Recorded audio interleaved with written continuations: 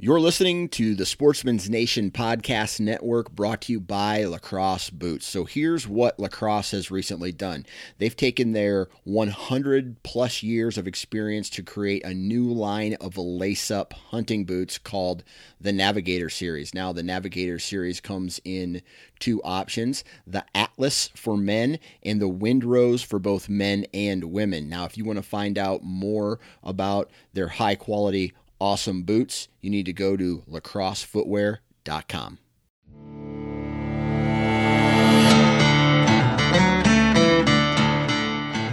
Welcome to the DIY Sportsman Podcast with your hosts, Garrett Prawl and Boudreaux Boswell. I'm sitting in the basement right now of Ricky Kohler, and some people might know him just from like social media, Facebook posts, things like that. But I feel like you're kind of one of those guys that, like, you've taken a lot of nice deer in a few different states, and you don't have like the big social media or YouTube channel or anything like that, so people don't necessarily know that about you. But I say that just to add some credibility as I'm looking around this room. You've had a lot of success over the last, however many years you've been hunting.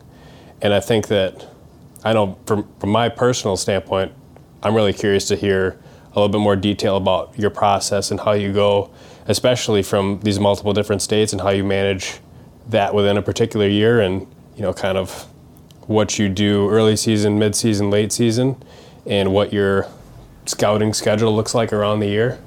So I don't know, do you have anything in particular from a background perspective that you'd like to tell the listeners? Thanks, Garrett, for having me on, first off. I kind of keep a pretty low profile.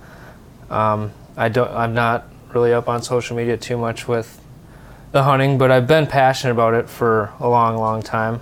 From Minnesota, I should probably introduce myself and tell you a little bit about that. I'm from Minnesota, Twin Cities. Married 3 little girls, 8, 6, and 2. And bow hunt pretty much exclusively.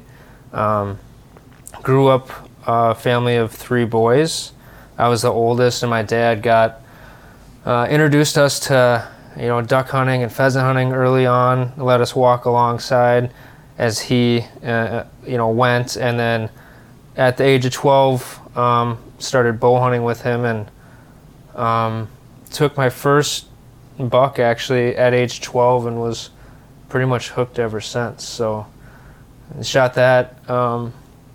And Carlos Avery, which you're probably well aware of, is huge public land piece in Minnesota, and we hung the stands and scouted it out, and it was kind of got me intrigued with it. Since that happened, have you basically been primarily focused on deer hunting, or do you still do other types of hunting and fishing throughout the year? Yeah, I would say earlier on I kind of did a mixed bag. We would do Canadian fishing trip with grandpa and uncles, and kind of a family thing every year in the summer. I didn't do a ton of scouting or anything at that point in time. And also did quite a bit of bird hunting. Pheasant has been a real passion for my dad. He's always had dogs, Labradors usually. So we do that with him, and then as I got older and got into high school, kind of started to get more and more intrigued with bow hunting. I shot my first good buck, or not, I would say sizable deer, one that you would consider maybe 3.5-year-old at like age 16. And then in college I shot my first like 5.5-year-old buck, and after that buck I was pretty much stuck on bow hunting and just stayed with that. I did a little bit of waterfowl hunting just with buddies in college because it was a ton of fun to do, and we would do it, kind of work our class schedule around being able to get out midweek when nobody else was out on the river, and I enjoyed that. But as I got older and had kids and got married, my time out in the field shrunk. So it was kind of came down to, for me, like if I want to be good at something, I kind of got to narrow it down to one focus. So right. I decided to start focusing more on whitetails. Gotcha. And so within your strategy of just focusing on whitetails, do you have kind of a maximum or minimum amount of states that you want to try and focus on? Because obviously I imagine if you if you try and focus in on just one state and put all your time and energy into that every year, you can be pretty successful. But then you have more opportunity by going to different states. But you could also burn yourself out and probably get yourself spread a little bit too thin, where all of a sudden you don't have success in any of the places. You're not spending enough time in any of those particular locations. So what's your balance? Yeah, that's a really good point. The most I've ever hunted for out of state has been my home state of Minnesota, Iowa, and North Dakota in 1 year. But typically for me, I hunt my home state of Minnesota, opener through mid to late October, and then I usually plan all my out-of-state hunts during the rut. I am a big believer in hunting buck beds, and I think you can be successful doing that earlier in the season, but I just have a ton of fun going out when it's rut and everything's crazy, deer running around.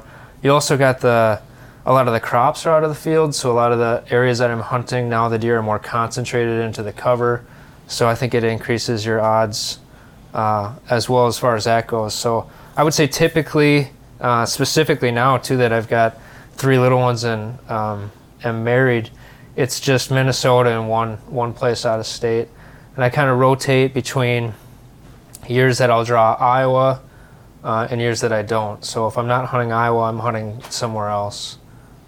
Okay, and would you say that typically too, from like an early season standpoint, it's easier to hunt closer to home where you're able to keep tabs on things versus trying to drive someplace out of state and just be totally fresh and not know exactly what's going on versus the rut when you can hunt terrain versus hot sign, so to speak? Yeah, absolutely. So I actually try to make it my goal to find and get on a deer here in Minnesota as early as possible. Last year was a pretty good example of that. I have a property where I can go out and spot from a distance with the spotting scope. And I took the girls out one of the nights my wife, I think, was out with some girlfriends or something. I said, hey, let's go spot some deer. So we watched from the car, and I watched a 5-year-old buck I was familiar with come out to the alfalfa field 2 nights before opener. And then I went back and watched him do it again the next night from a slightly different trail. So then that opening evening, I went and did a run and gun set and tried to set up where I thought he would come out, and he skirted me by about 100 yards. And then I went back in the next day, set a new stand, and had him skirt me about 60 yards. Then I worked that whole week, and we had a good, I don't know if it was, I would say it was somewhat of a cold front in Minnesota that second weekend. It wasn't like a 30-degree drop or anything like that, but we had a switch in winds, we had high pressure, and I moved in one more time and was able to shoot him on the 3rd time out, coming out to that alfalfa field.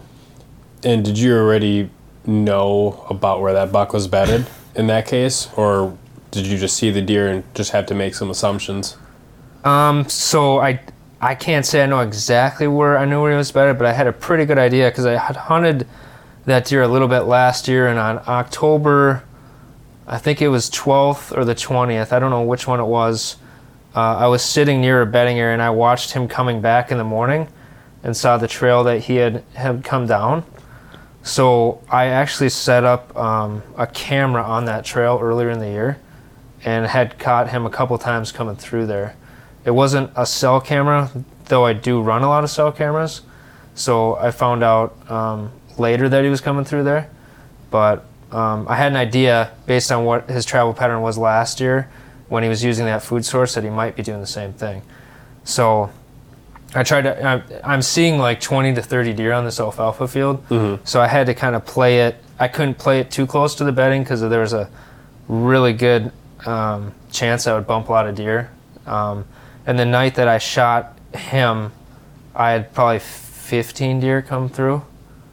That I passed a 130 or so inch 10 that was like a 3-year-old 10 minutes before I shot my buck. And had you not already done that glassing beforehand and known that buck was there, that would have been a lot more tempting. Oh, for sure. Yeah, I mean, for sure it would have been. I knew he was a little bit younger, and my dad and brothers hunt too, And I kind of had my eye on this deer. I like to hunt deer that are a little older if possible. Not saying I don't shoot 3 and 3-year-olds, if a good one comes by, but if I know there's a 5-year-old making daylight movement, like I set my goal on that. And he was a nice 8-pointer. I don't score any of my deer, but he was. It wasn't like this one right here. Nope, I don't even have him back yet. He's actually at the taxidermist right now. Oh, okay. So he'll be up. I actually got a text from the taxidermist today, which is kind of coincidence that he had it on the form, where he doesn't have the hide on it yet, but he's got the antlers. Yep. Screwed in. I was like, oh, that looks awesome. So, yeah, that was so early season if possible.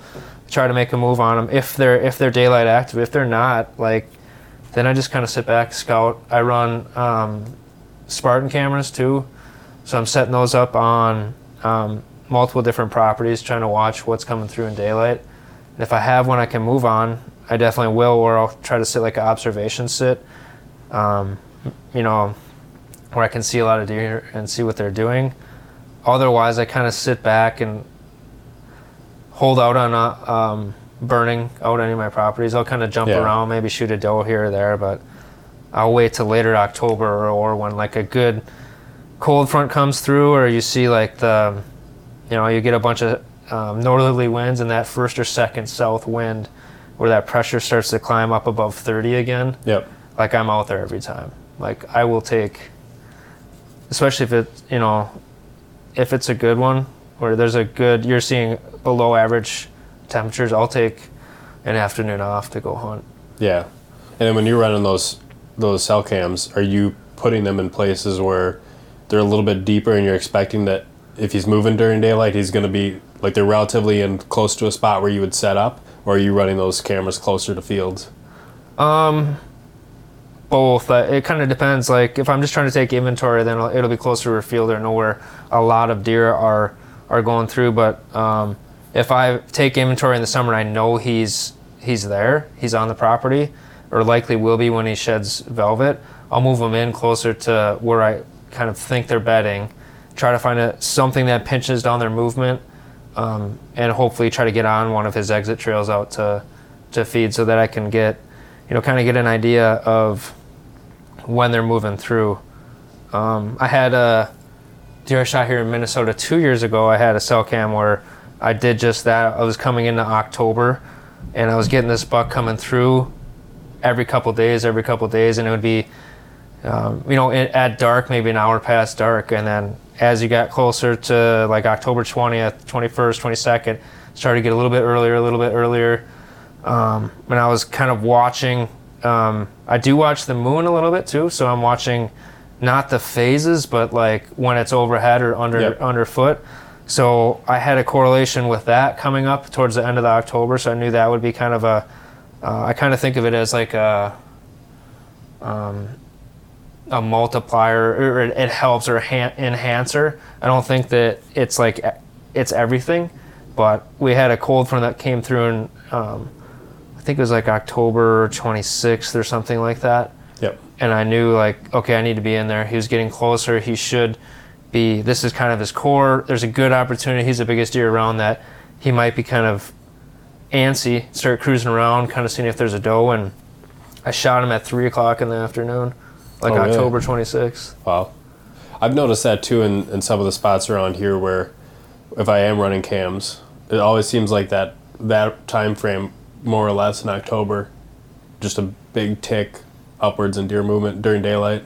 Yeah, I don't know if it's Minnesota or if it's everywhere, but I have buddies that hunt down in southeast Minnesota that swear that last week they'd rather hunt like the 25th through Halloween than the first week of November. And when I travel out of state to hunt, I hunt the Dakotas, North Dakota quite a bit, South Dakota a little bit.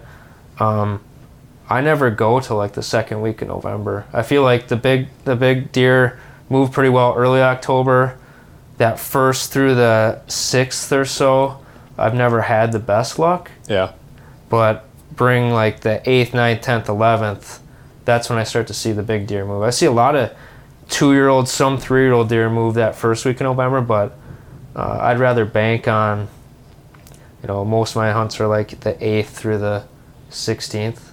Yeah, and I've noticed some of that too. When we used to always hunt up by the Duluth area, you'd see some deer movement in the beginning of November, but it seemed like you start seeing bigger deer around like the 8th through 15th. Yep. Yeah, for sure. So. And on those out-of-state trips, can you hunt with archery concurrently with their firearm seasons, or do you always have to kind of play into that too? North Dakota, you can. You just got to wear orange, I imagine? Yep, you got to wear orange. And I have killed 2 or 3 of my bucks during their gun season. What I've found out there, if you're not familiar with North Dakota, it's super hard as a resident to get a tag.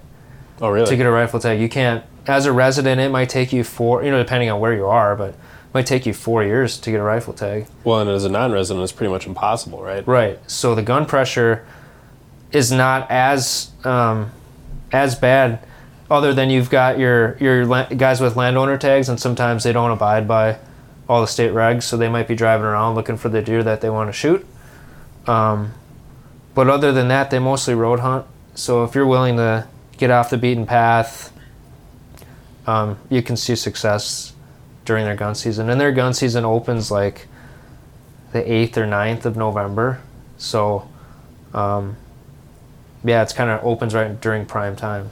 Yeah, the experiences that I've had with people who've hunted in North Dakota that were residents, so being in Minnesota and going to school there's a lot of guys from North Dakota that would come to school, basically. They came to college from North Dakota, and of the ones that were big deer hunters, a lot of times they would go back and, like you said, they'd road hunt, just drive around and look at those fields until they'd see something basically that they were after, get out with the rifle, get in a position and shoot it. And they would shoot some really nice deer doing that. Yeah, I mean, you can see forever out there, and they're shooting rifles where they could take something down at 300 yards. So they don't, I'm not saying it's a bad way to hunt. Like, they're pretty successful at it. But if you get into a big patch of CRP, or you get off the beaten path where they can't really see from the road, like, you can get into some pretty good deer movement for sure. Yeah. So I bought a tag this year for North Dakota, and we're going out there on the opener. Okay. With the thought that you can come back. With the thought that, and I picked a spot specifically. Originally, after talking to you, I was trying to pick a spot that was going to be a good rut area. Yep. That would give me a lot of good natural pinch points, a lot of good funnels between bedding areas and things like that. So that was kind of how I picked the area that I wanted to go into. But then figuring I can go out there early season, maybe get on something, do some glassing, and maybe find like a hot alfalfa field or something like that. And if I don't get it done, I can always have the option to come back later and hunt some of those funnels after some scouting with some boots on the ground. Yeah, that's definitely very doable. Like, you would just use all your optics and look for the green fields early, and bring the mosquito. What are they called? Thermacell? Yeah, bring like 4 of those. I've got a couple buddies that hunt early out there, and they hunt by sloughs and potholes, and they're pretty bad. The bugs can be, so. Well, I mean, they're bad here. I have to imagine it's just as bad out there. Yeah, it's real bad, so. So then when you're hunting around here, it sounds like you have, is it family land or just land that you have permission on? Yep, just permission land. I actually do a ton of door knocking. Like, I'd say that you can see I've found a lot of sheds, but I've kind of switched gears to where rather than shed hunting, I'm spending that, because I don't have that much time on weekends or after work for an hour or two. I'm spending that time actually knocking on doors, trying to get in on places close to the metro and that kind of stuff. And then I get on as many places as I can. I put cameras out, and then I just whittle them down to the places where I want to concentrate. And when I hunt out of state, like for Iowa, I do the same kind of thing. Like, I actually did a couple years ago, one of the first couple years I hunted Iowa, I used Onyx and searched, based on like river systems and the zone that I wanted to hunt. I found 130 different farmers or people that I wanted to contact, made a big Excel spreadsheet, then I spent some time kind of crafting up what I wanted to say to them, or kind of scripted it out. And then I called 130 different farmers and just explained, hey, my family or my in-laws live down in Iowa. We go down every year. I'm only going to be hunting for about a week during the rut. Understand that you got some good-looking deer area, and you likely probably gun hunt it or maybe even hunt it yourself. I'm looking to kind of bounce around between a couple different properties, and was wondering if it would be all right to hunt your property maybe 2-3 days max. And I had pretty good success. I think on the 130 people I called, I got on 12 different farms. Yeah. And then I went down in the summer and just put cameras out everywhere. And then came back, checked the cameras late summer, determined what areas had the best deer numbers and densities, and obviously the bigger bucks. And then I concentrated on those 6 farms when we went down and hunted. So do you feel like and I mean, obviously if you got a dozen, like that's enough. Do you feel like you almost get too many? Like you call too many places, like where it's going to be hard to maintain relationships with that many landowners? Or do you feel like it's not really that big of a deal, and once you find the best out of those 12, those are probably the ones you're going to go back to anyway? Yeah, that's like, I would say relationships are super key when you do get in on a private piece to try to keep them up.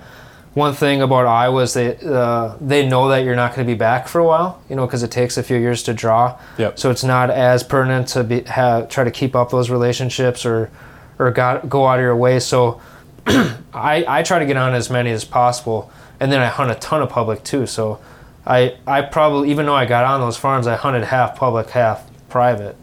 And both my buddy and I did shoot nice deer. And are you hanging cameras on the public too, or just the private? I do hang cameras on public, yeah.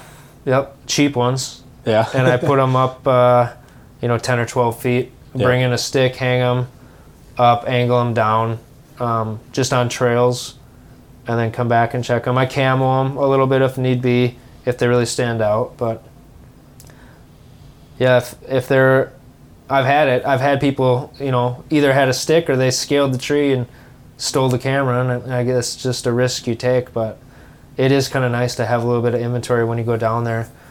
When I go hunt North Dakota, the first day or two, I will run and just drop cameras all over the place, cell cameras too, and I'll put them pretty close to the road because I'm not necessarily looking for a daylight picture of a big deer, but I want to know, oh, there's the drop time buck. He was here at 10 o'clock last night, right next to the road, Maybe he's feeding or he's in a little, up near somebody's house or whatever, a grove, etc. Yep. Put it on a scrape or something like that.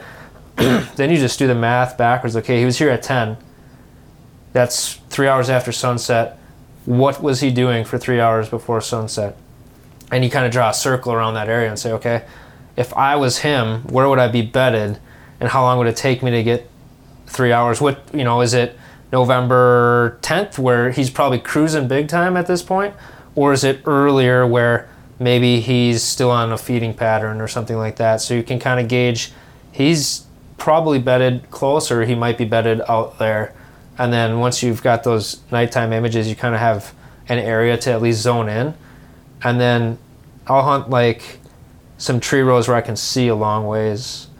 And I shot one, and so I've shot a couple of my last 2 deer in North Dakota have been like November 8th or 10th, and it's been like negative 10 below. And I know some people think deer don't move when it gets too cold, but I'll tell you, in North Dakota, if the pressure's high, I think it was like 30.3, negative 10, those bucks were moving. Yeah. It's just whether or not, like, how long can you stay out there? And both of them that I've shot were in the morning, were like within an hour and a half after sunrise. So I don't do a lot of blind calling, but both of them that I shot, saw them out from I was in a thin tree row where I could see a long ways into CRP, saw them, did a little bit of rattling. As soon as they look, stop rattling, stop calling. You don't want to draw any more attention to exactly where you are, and just let them get curious and kind of work their way in. I was able to do a couple doe bleats, and a couple like tending grunts later. He worked a scrape and came in to 25 and shot him.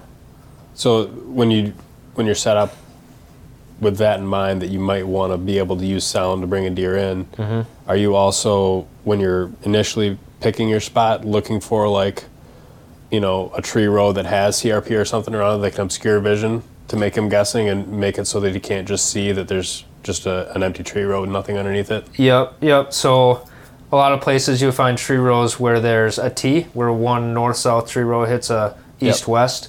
So I try to get in, right at the tip on something like that, so they don't know if where you're calling from is in which tree row, right? They can kind of have a vicinity of where it is, and it does break up your cover a little bit. And that was a situation when I got that one.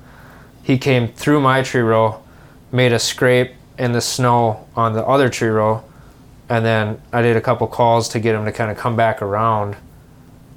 He got curious enough, and then shot him. And when you're scoping out a place like the Dakotas where you can see a long ways, and let's say you're going into a new area, whether you're knocking on doors or whether you're hunting public or whatever, are you basically trying to get as much intel as you can from the road before you ever step out of the vehicle? Or are there some spots where you look at the map and say, I want to check out this spot regardless of what I see just driving around, and get some boots on the ground to see what's out there in terms of sign?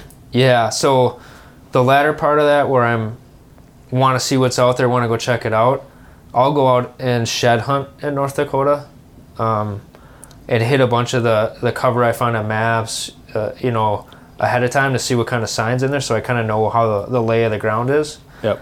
But in season, I'm doing a ton of like MRI or most recent information. I've got I had a crazy cool story last year. My friend has a friend that's a mailman in North Dakota. So we were, hunted the day. I was with a buddy out there who had seen a nice 4-year-old that evening, so he was pretty much determined that he was going to go back there. And I hadn't decided. We had a lot of different spots we could jump to between public, and I didn't know where I was going to hunt yet. And his buddy was texting him. He's like, I saw a huge buck with a doe across the road right here. And this was the second day in a row. He saw it in the morning, and then he saw it in the evening in the same area across the road, and there was no trees. It was just CRP and potholes. So we're like, when someone tells you they saw a huge buck here, I was like, well, what's huge? Well, okay, and you're doing that thing with your hands. Like, was it like that? So it ended up, confirming that it was a big deer. So we left the little restaurant that night. It was like 10 o'clock. We drove down that dirt road. We had Onyx up. We were looking at the CRP grass and the different potholes that are in there, knowing that he said when I crested the hill, I saw this buck and doe cross here.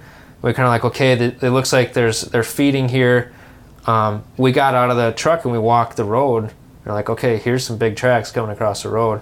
I wonder if this is him. And you could kind of see, well, here's there's a couple pretty main trails here. He said just across the hill, looking at the map, like, okay, there's a pothole right here.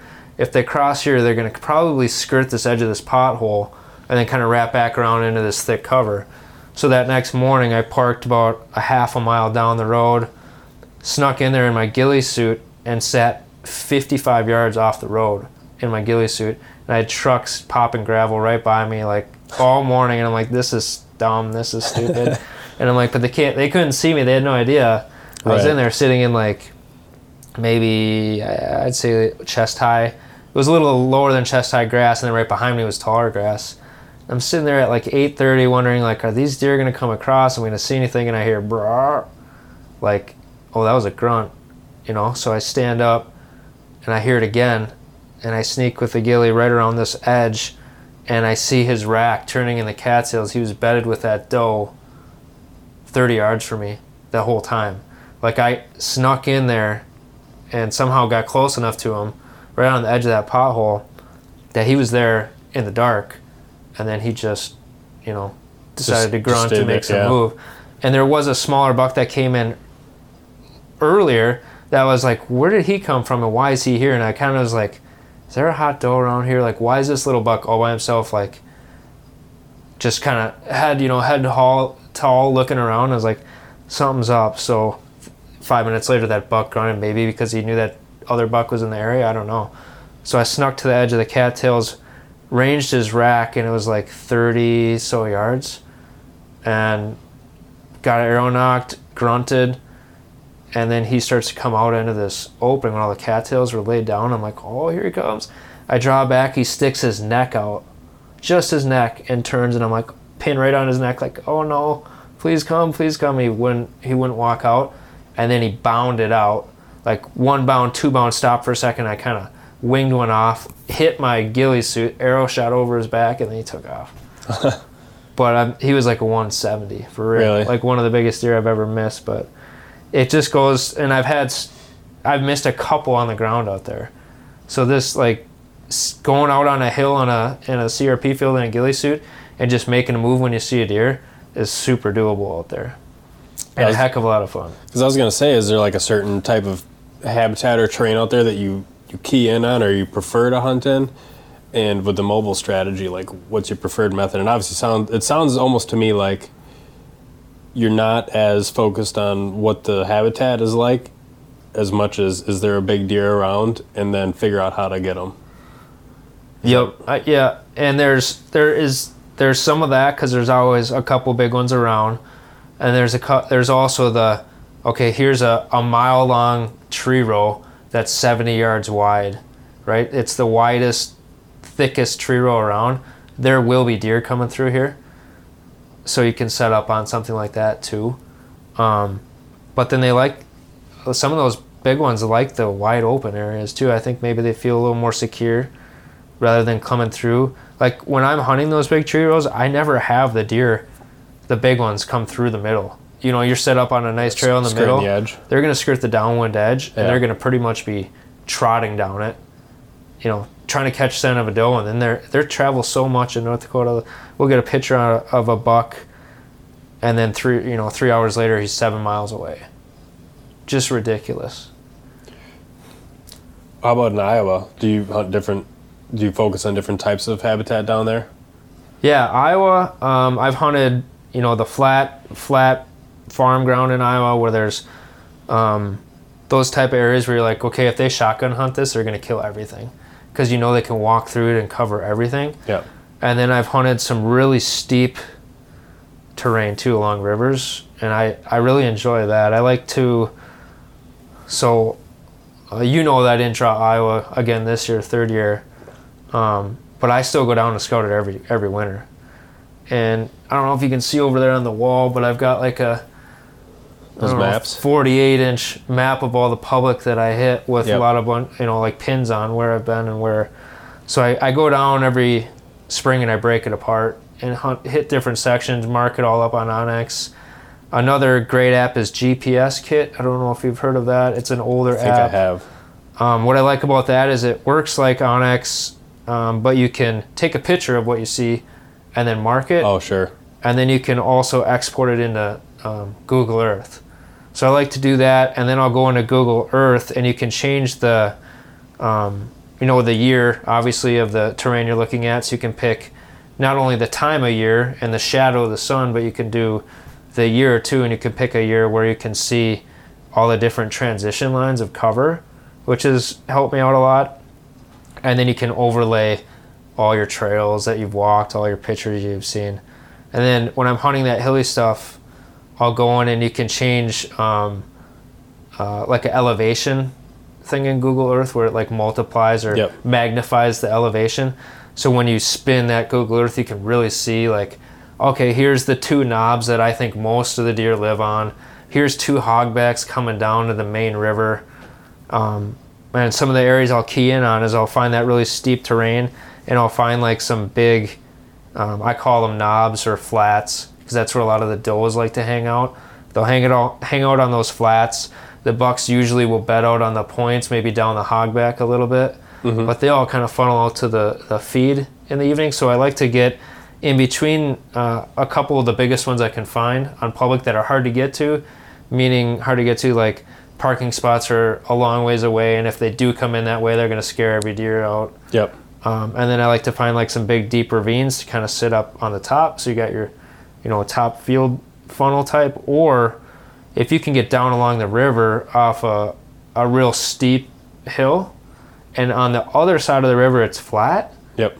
You're in a good spot if you've got the wind coming from the hill going that way, because you're not going to see as much of the swirling winds.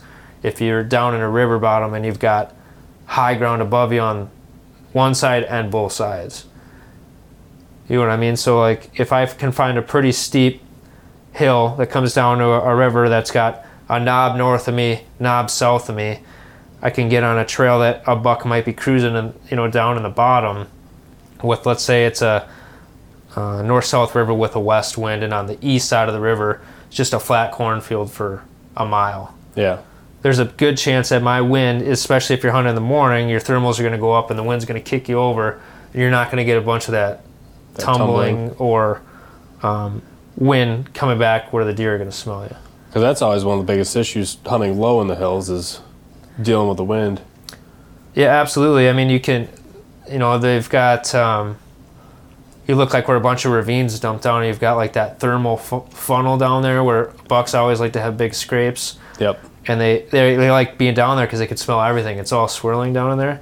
But if you can find a steep bluff and on the other side of the river you've got something pretty flat, you can come in from the river. Like the spot where I shot, that one over there was Public, Iowa. And my buddy and I in the summer drove down. We got permission from a landowner to launch a canoe on their property. Then we drove down 2 miles and put a bike in the woods on Public on the other side of the river. And then we canoed down, went into this property from the river, set up on a kind of what I was explaining here, where it was flat on one side and not on the other, set up some spots and cameras, and then we rode the canoe down, grabbed the bike, one guy biked back, got the car, got the canoe.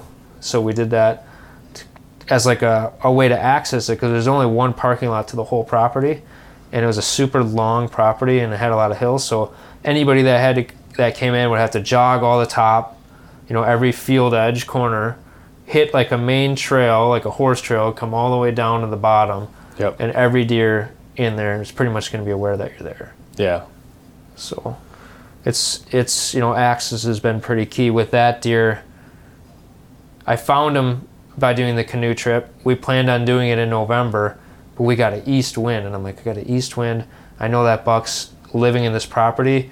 I set up on one of those field top funnels with a ditch with the east wind blowing out into the field between two knobs, and he came cruising through at 8 o'clock and shot him on my... That's one of those type of funnels where I haven't hunted a ton of that steep of type of terrain during the rut, but you'll get two very different trains of thought, it seems like, in terms of how the deer will use that type of a funnel, where you get one train of thought where it's like they'll run the leeward side, and in that case, you'd be on the windward side of the hill. But then in a book like that Brad Herndon book, Mapping Trophy Bucks. Mapping Trophy Bucks, yep. He calls out that in that type of a funnel, you'd want the wind blowing out into the field so you could access it from the field and hunt that funnel. So you're saying... That's what I did on that one, and what happened was the trail he was on was somewhat on the leeward side of the... No, it was on the downhill side of the hill. So it wasn't the leeward side, right? So he was...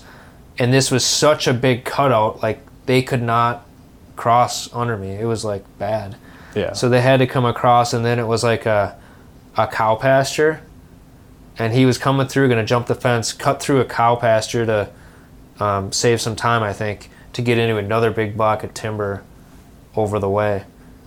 And it just happened. So in that case, too, that regardless of whether it was windward or leeward side of the hill, like he had a place he needed to get to. Yeah, it was like the November 7th, I think, and he was head down cruising, just on a nice slow walk coming through. On that big ditch type of hilltop funnel, are you typically, like if you want to know if it's a good one or not, are you typically finding a ton of sign or a really beat down trail going right over the top lip of that? Or is it not that clear sometimes? You just have to put your faith in the power of that funnel? Yeah, that's a good question. I've seen it both. I would say that under this spot I set up, there wasn't a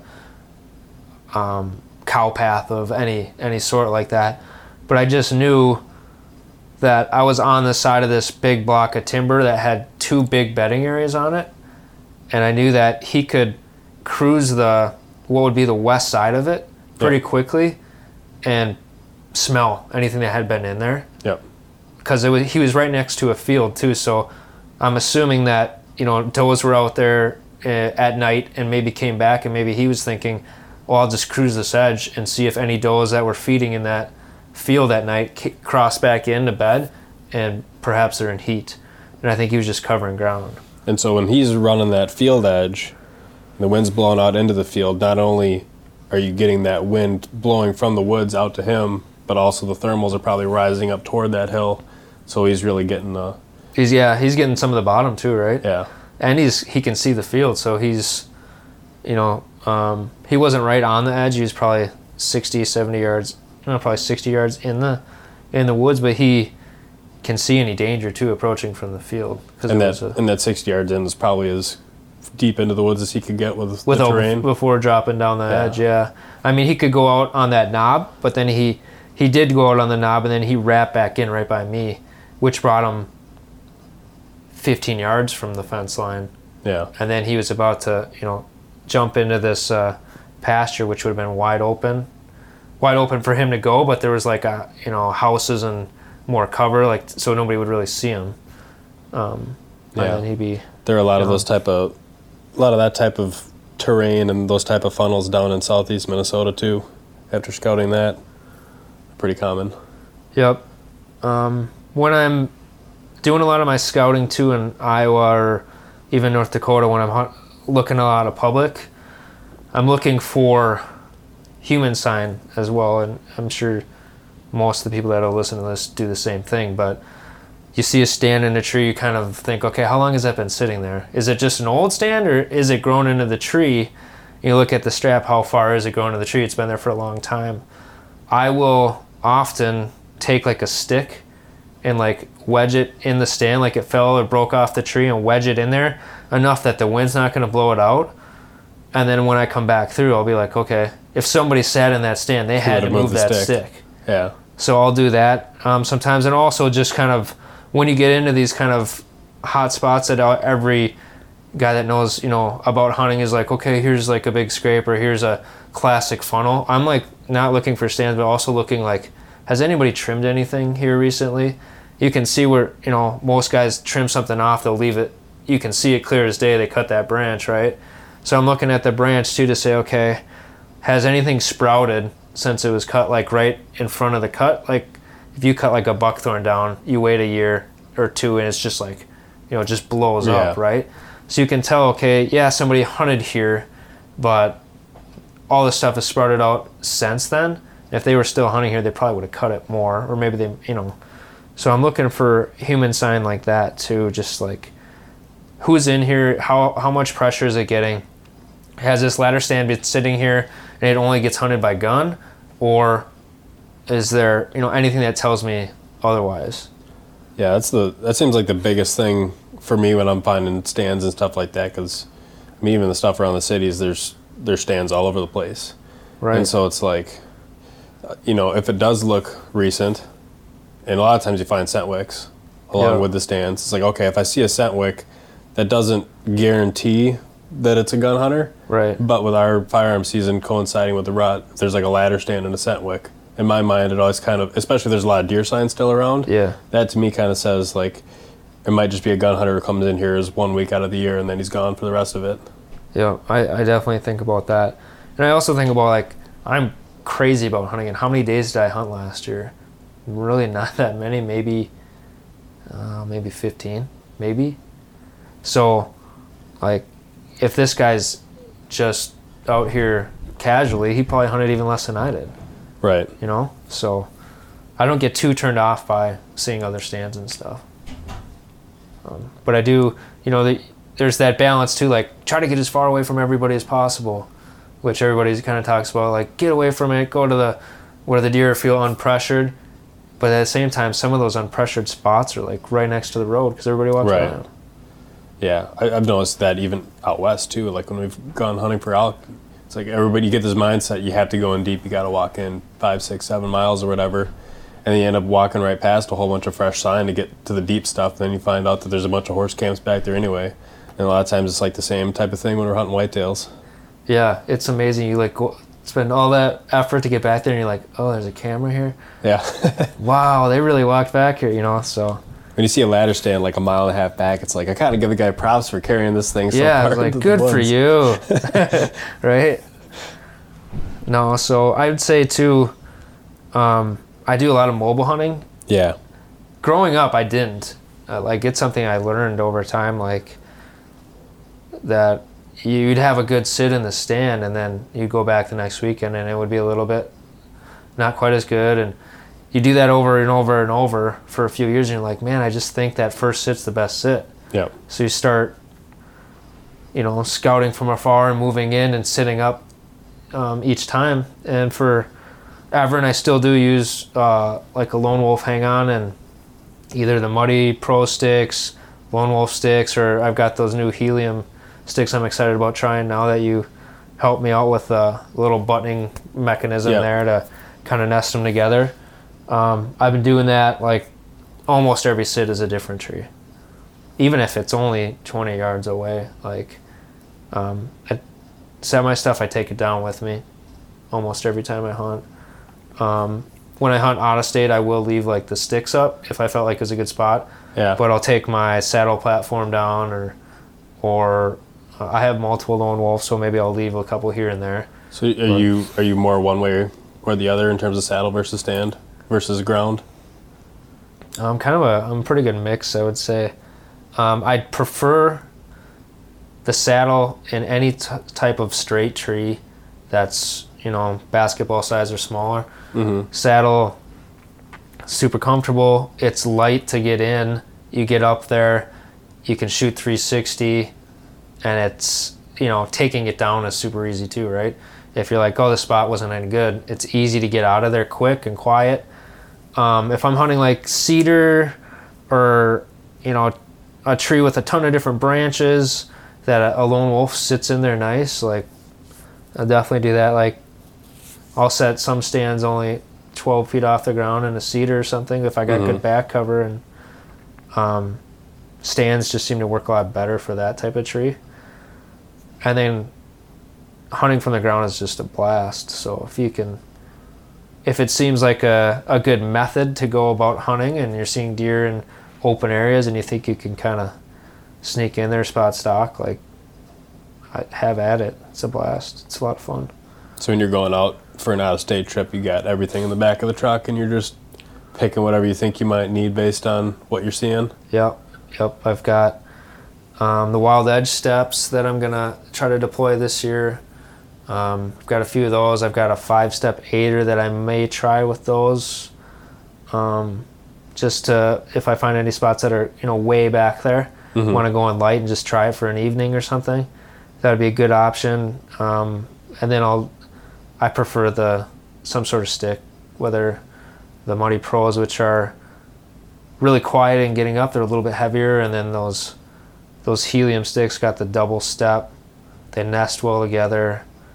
I'm doing a Amsteel daisy chain to attach them, so that's a super lightweight kind of way to attach to the tree. And I know that Tethered had something out now too that will work kind of like that. And a Dyneema daisy chain basically. Yep. So that gets rid of the buckle. For those that don't know what that is, you go to like Saddle Hunter Facebook page or forum. You can learn as much as you want about that kind of stuff. But there's guys out there now getting those, you know, getting a set of sticks.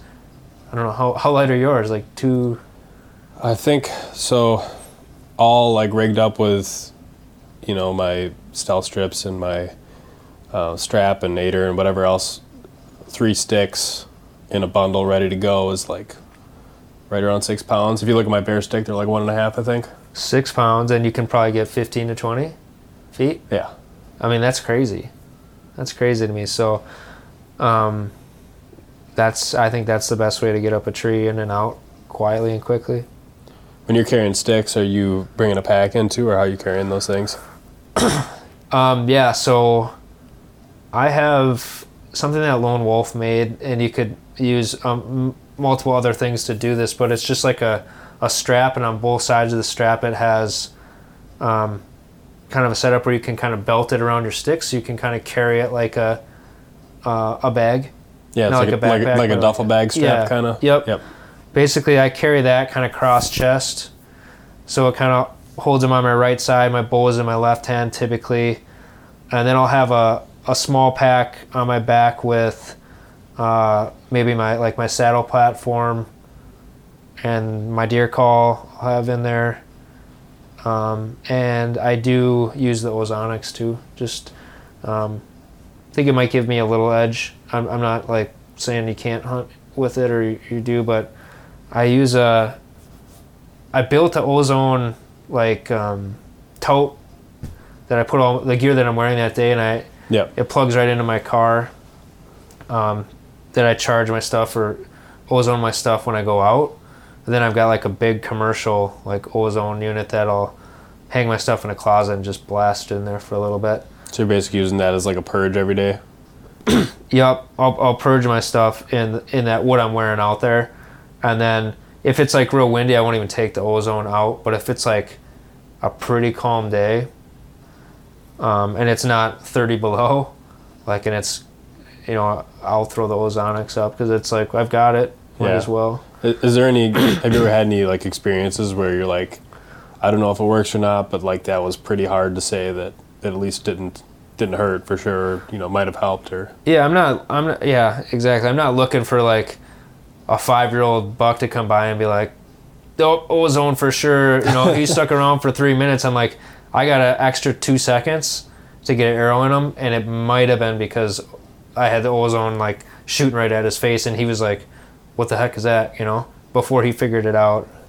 So, I've definitely had, does and stuff come through and not sent me, but it could be a lot of things. It could be that my boots never leave my tote. I don't drive in them or anything. The only time they come out is when I put them on outside the car to walk to the stand, and then I put them right back in the tote. So they've never touched anything but what I walk in. Using rubber boots for just about everything, or? Yeah, I've got muck rubber boots that I use. A couple of things that I use that some people don't that I think I like. So I wanted to at least talk about them on the chat, and people can look them up if they want to, are Gerbing heated socks. They come with a lithium battery. They're pretty expensive, but they're great. Like the last couple years in North Dakota where I shot the deer at -10, I just had rubber boots on with these Gerbing heated socks, and they have like 4 different settings. Keep my feet toasty warm, and then the batteries last for, depending on what setting, obviously, 4 to 6 hours. Okay. Then I just charge them up like at night, use them again. You just wear like a liner sock in them. Yep. I'm glad you mentioned that, because that's actually something I've been looking into this year. So I had a heated vest last year and really liked that. Gerbing makes those too, right? It seems like half the time the issue with the cold feet is that you bring a heavy boot out of the truck to stay warm, and then your feet sweat when they get cold. So it's like if you can wear a similar concept as the vest, you get away with a little bit maybe less light of a jacket. Wear a lighter jacket out there while you're walking, and then you get set up, maybe put another jacket on, and then once you start getting cold after like an hour, then you just turn it on. You flip the switch, yep, exactly. And that's kind of, I don't turn them on, obviously, until I've been out there for a little while, yeah. And I think that's part of it. Like, these are just regular muck boots that, they have some insulation, but they're not like the super insulated Ice Kings or anything like that, right? So I do wear rubber boots. I have like Danners and stuff that I'll use also, but I don't know if it's just ingrained in me that I've always worn rubber boots for whitetails, so I've just kind of stuck with it.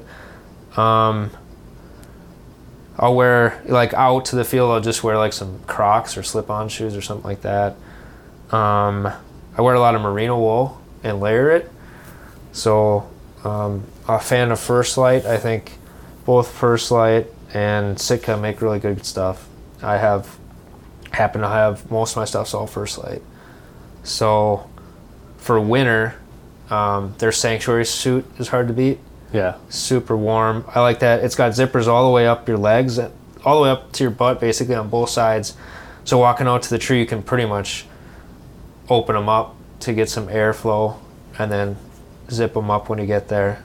And then the jacket's super warm too. And it has like a spot to put hand warmers back by, in the back, small of your back or kidney area, which is nice. And then early season, the Catalyst pants and the Woodbury jacket was what I wear. Catalyst is a soft shell? Yeah, it's like their soft shell. And I was looking at their website and they changed a lot of their names. So yeah, it's their soft shell pant. And their Woodbury jacket is like similar to the Sanctuary jacket, just way less insulation.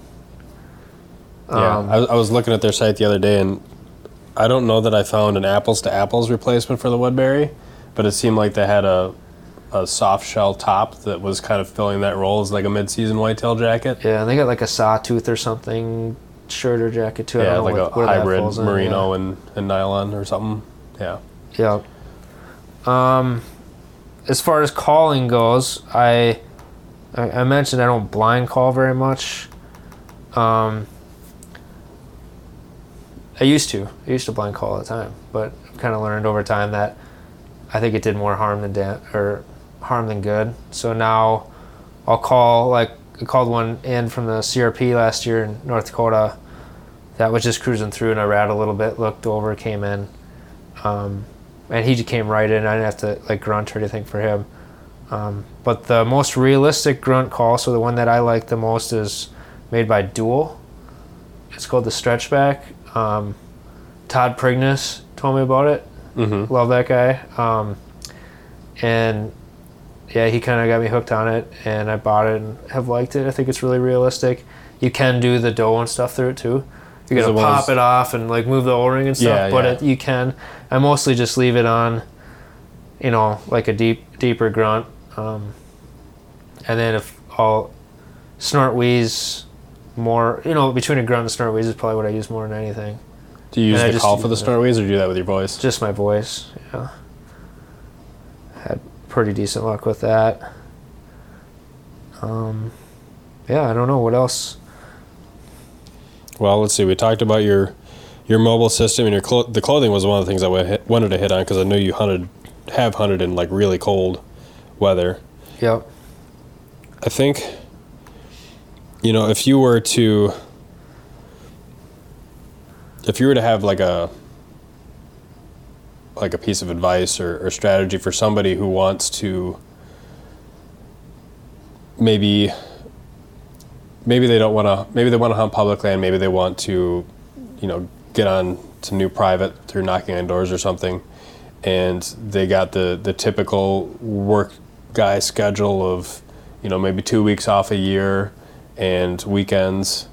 What's kind of the biggest thing that, assuming they're not having much success now, that you think they should focus on to really become more successful and improve their skills?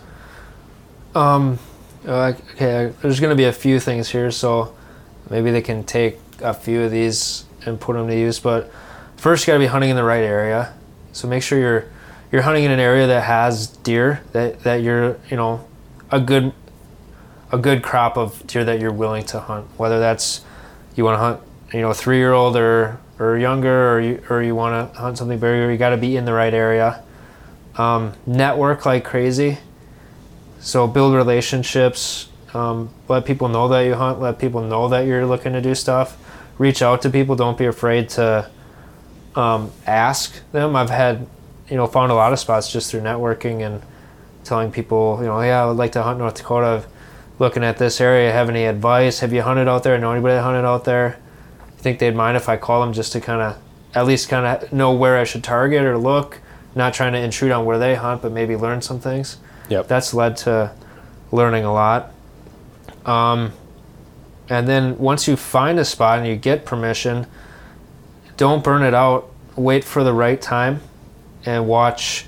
I think weather's super important, so you want to watch where a front has come through, or you've got below average temperatures, you've got high pressure.